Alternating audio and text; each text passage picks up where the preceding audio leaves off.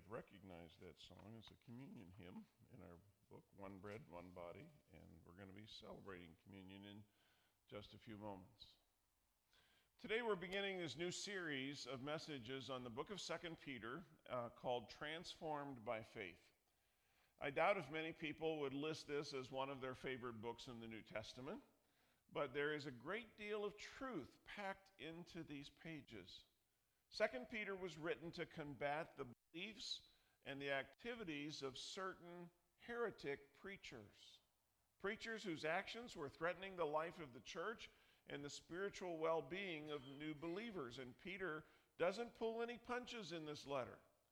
He makes it quite plain exactly what he thinks of these people. He calls them useless as dried up springs of water. And he compares their teaching to a dog returning to its vomit. Pretty dramatic wording. The deeper theme of 2 Peter, however, is knowing the one who gives us the ability to discern truth from error and right from wrong.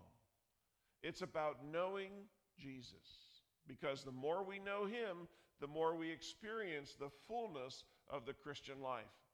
And for the next few weeks, we're going to take a look at what it means to know Jesus and what we can do to know him better and how we can be transformed by truth. In the first section of chapter 1, we find Peter's emphasis to be knowing Jesus. And here's a crucial distinction in the Christian life.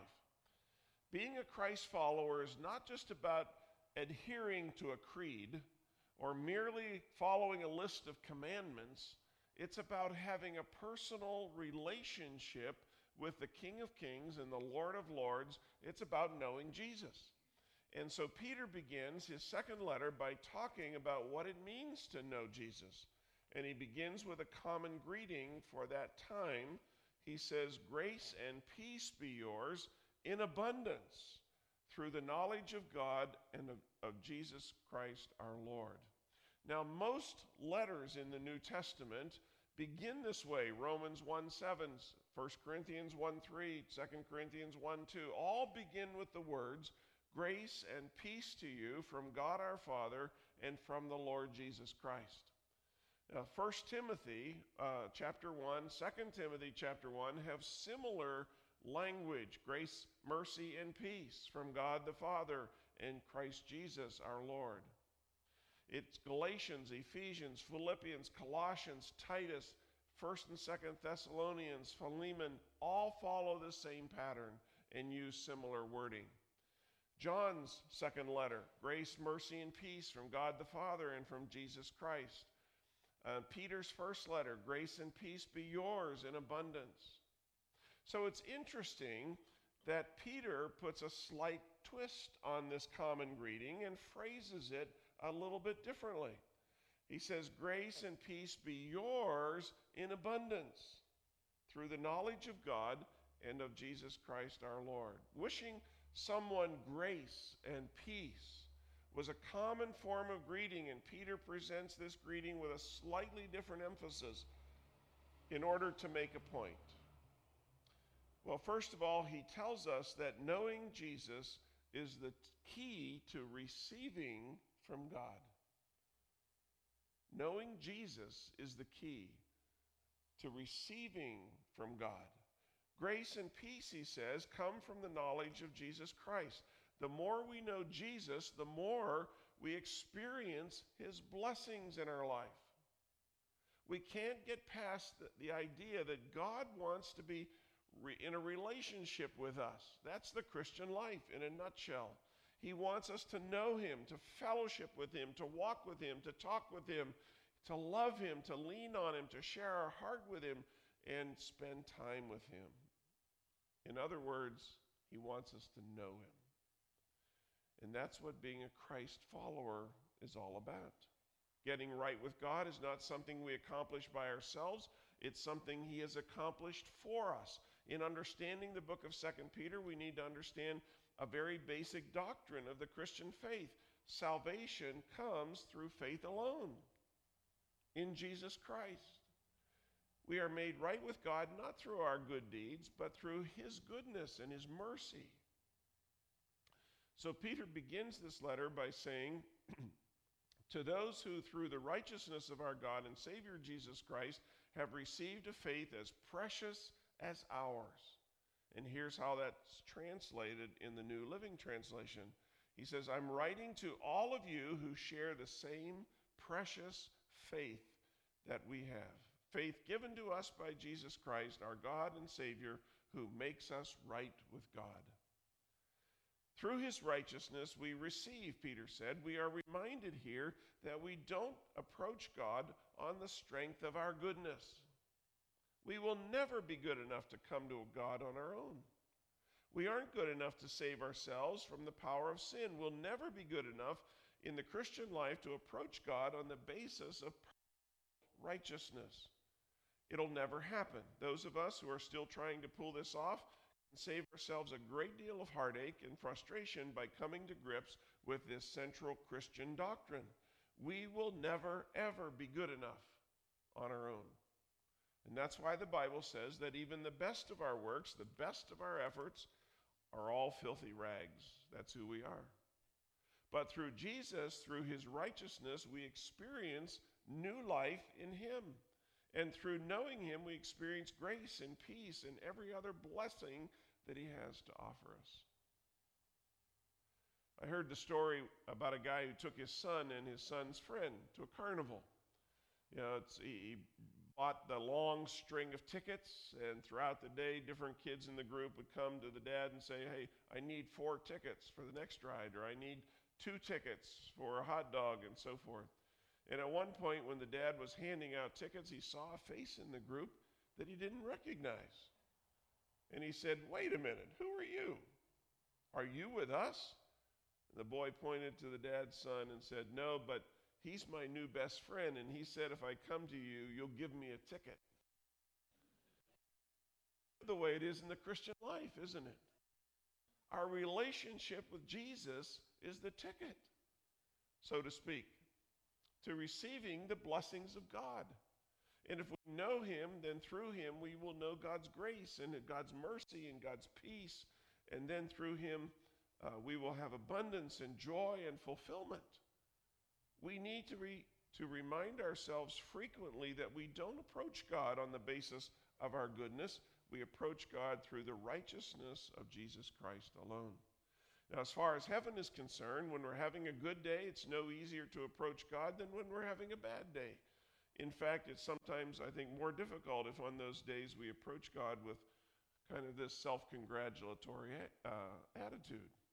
But our access to God is through the goodness of Jesus Christ and nothing else. Knowing Jesus is the key to receiving from God.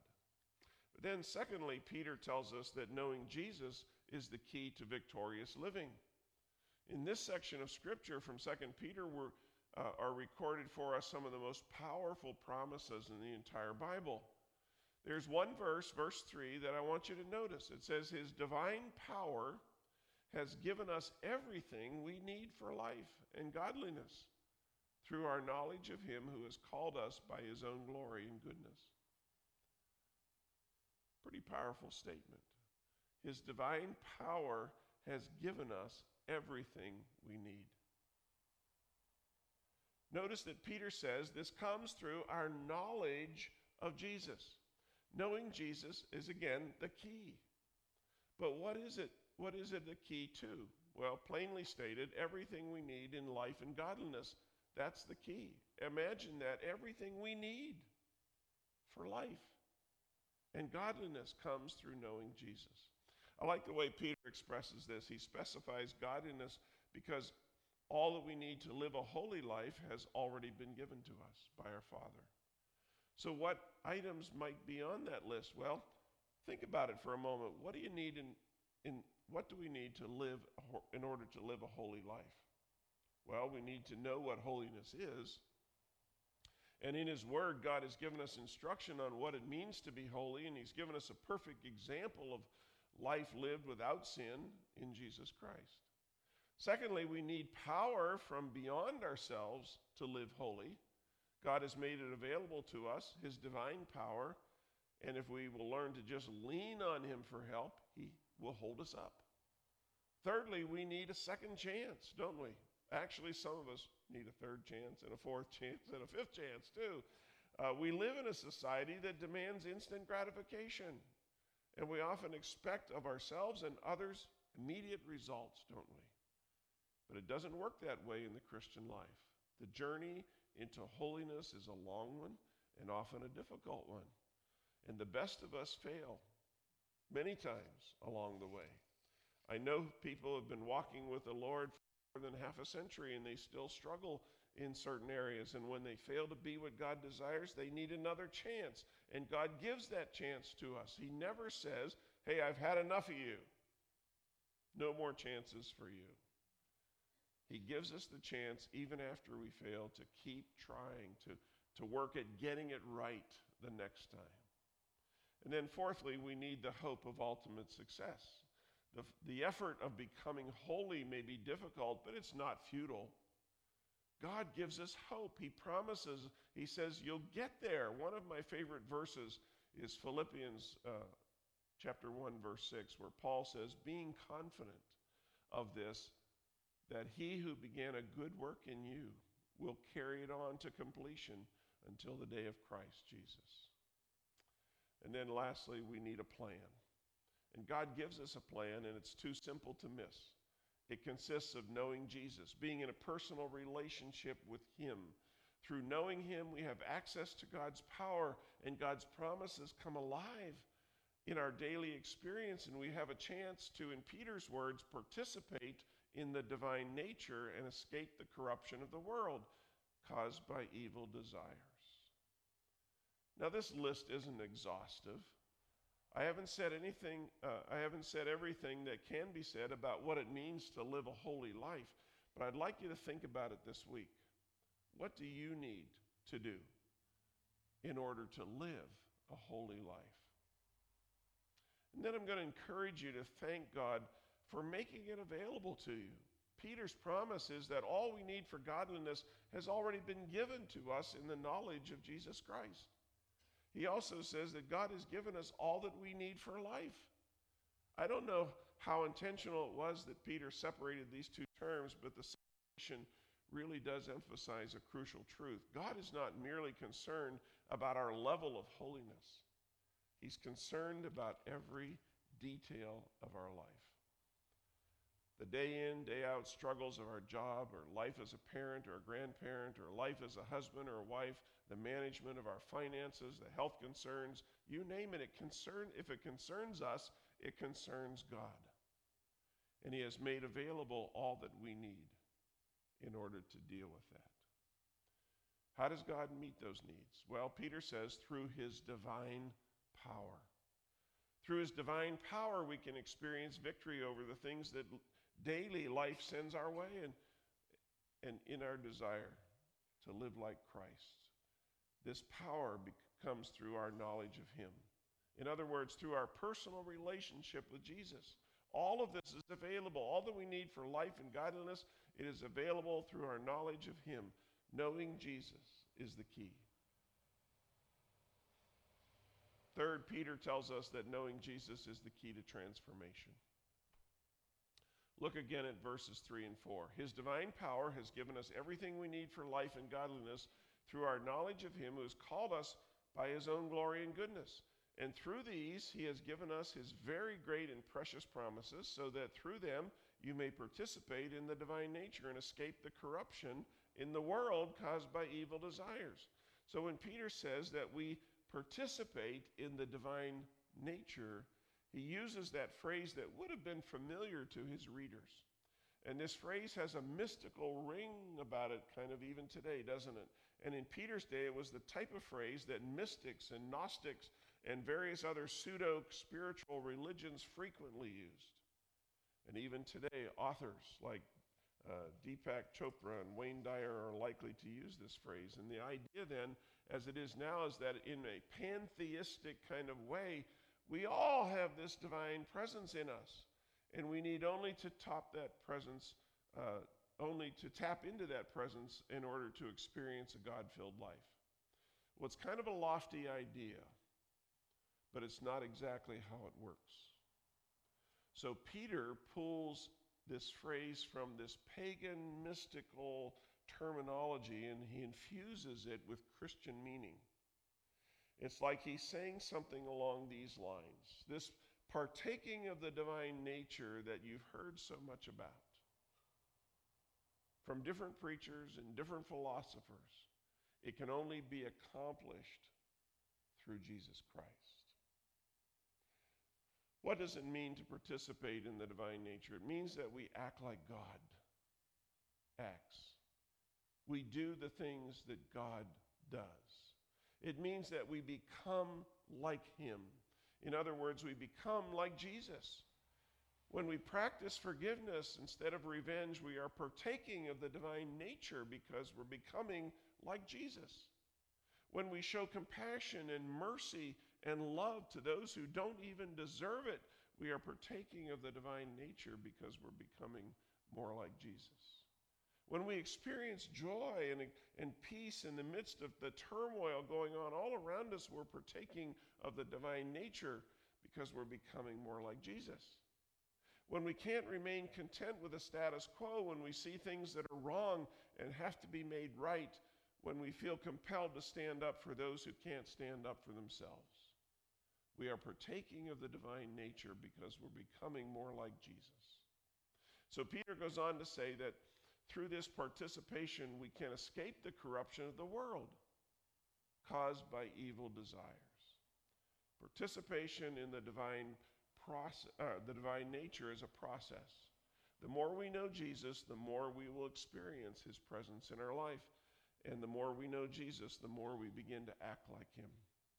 And the more we begin to partake of his nature. And the more we partake of his nature, the less influenced we are by the corruption of the world around us and by the evil that we see all about us. Here's an important idea. The best strategy for overcoming evil is to bring so much good stuff into our life that the bad stuff has no room to operate. Listen to me carefully so that you get my point. It's not so much that we need to concentrate on fighting the bad stuff. It's that we need to fill our life and the world with God's presence. We need to partake of his divine nature, and the more room we give Jesus in our life and in this world, the less power evil and corruption will have. Many of our attempts at godliness are the spiritual equivalent of spraying air freshener in a garbage dump. It's kind of a futile attempt. If we want to overcome the power of sin, we must fill our life with God's presence. We must partake of his nature and let him come into our house room by room and scrub the walls and the floor of our heart and fill every area of our life with his presence. See, knowing Jesus is the key to transformation, because the more we're like him, the more we partake of his nature and the more we become like Jesus. So let me say a couple of words in conclusion. Our objective is not to preach religion. Our objective always is to promote a relationship. And that's what the Christian life is. It's knowing Jesus. Knowing Jesus is the key to experience God's blessings. Knowing Jesus is the key to victorious living. And knowing Jesus is the key to transformation. So we need to get to know Jesus more and more. How do we do that? The same way we get to know a friend. Spend time with him, talk with him, share our heart with him, listen to his words, read from the Gospels, see what he has to say to us. Some of us here today are trying maybe to experience transformation by being more and more religious. People do that all the time. And it's futile. It'll never happen according to our own goodness. We have to learn to trust in God's goodness. Make it our life objective to know Jesus. He wants to know us. And through his power, he wants to make us more and more like him. Let's pray. God, we sometimes are frightened when we step back to view our own sin and shortcomings. We don't understand how there can be so much evil in the world, and sometimes even in what we do, and say, your way is made plain to us. But often we don't follow it. The way of your kingdom has been proclaimed, but we'd rather have our own systems and authorities. You are always right there for us, but we hide from your justice and your truth. You call us to be fully devoted to you, but we'd rather trust in the things that we can see and touch. And your will is perfect for us, yet we keep on with our own human schemes. Your plan for us is perfect, but we think it's too demanding. We want to be recognized. We want to be noticed without understanding how our actions affect others. So, Lord, free us from ourselves. Give us the desire to know you above everything else. And we pray it in Jesus' name. Amen. On many occasions, Jesus encouraged people to draw near to him for encouragement and for strength, and he invites us into his presence in these moments with these words. If anyone thirsts, let him come to me and drink. Whoever drinks of the water that I will give him shall never thirst again. The water that I give will become in him a spring of living water bubbling up to eternal life. For those who believe in me, as the scripture has said, out of their heart will flow rivers of living water. So you who truly and earnestly repent of your sins, who stand in a right relationship with your neighbors, and who pledge to live a new life in Christ, intending to follow both the commandments of God and the ethics of Jesus, draw near to this table with faith today and take these sacred symbols of God's body and blood. Confess and repent of your sins, and then find comfort and encouragement for all of your needs in Jesus. Pray with me. Thank you, Father, that you love the world so much that you sent your only Son to be our Savior. He humbled himself in obedience to your will, freely accepting death on a cross. By dying, he freed us from unending death, and by rising from the dead, he gave us everlasting life. On the night in which he gave himself up for us, our Lord Jesus took bread, and he gave thanks to you, and he broke the bread. And he gave it to the disciples and said, "Take, eat, this is my body, which is given for you. Do this in remembrance of me."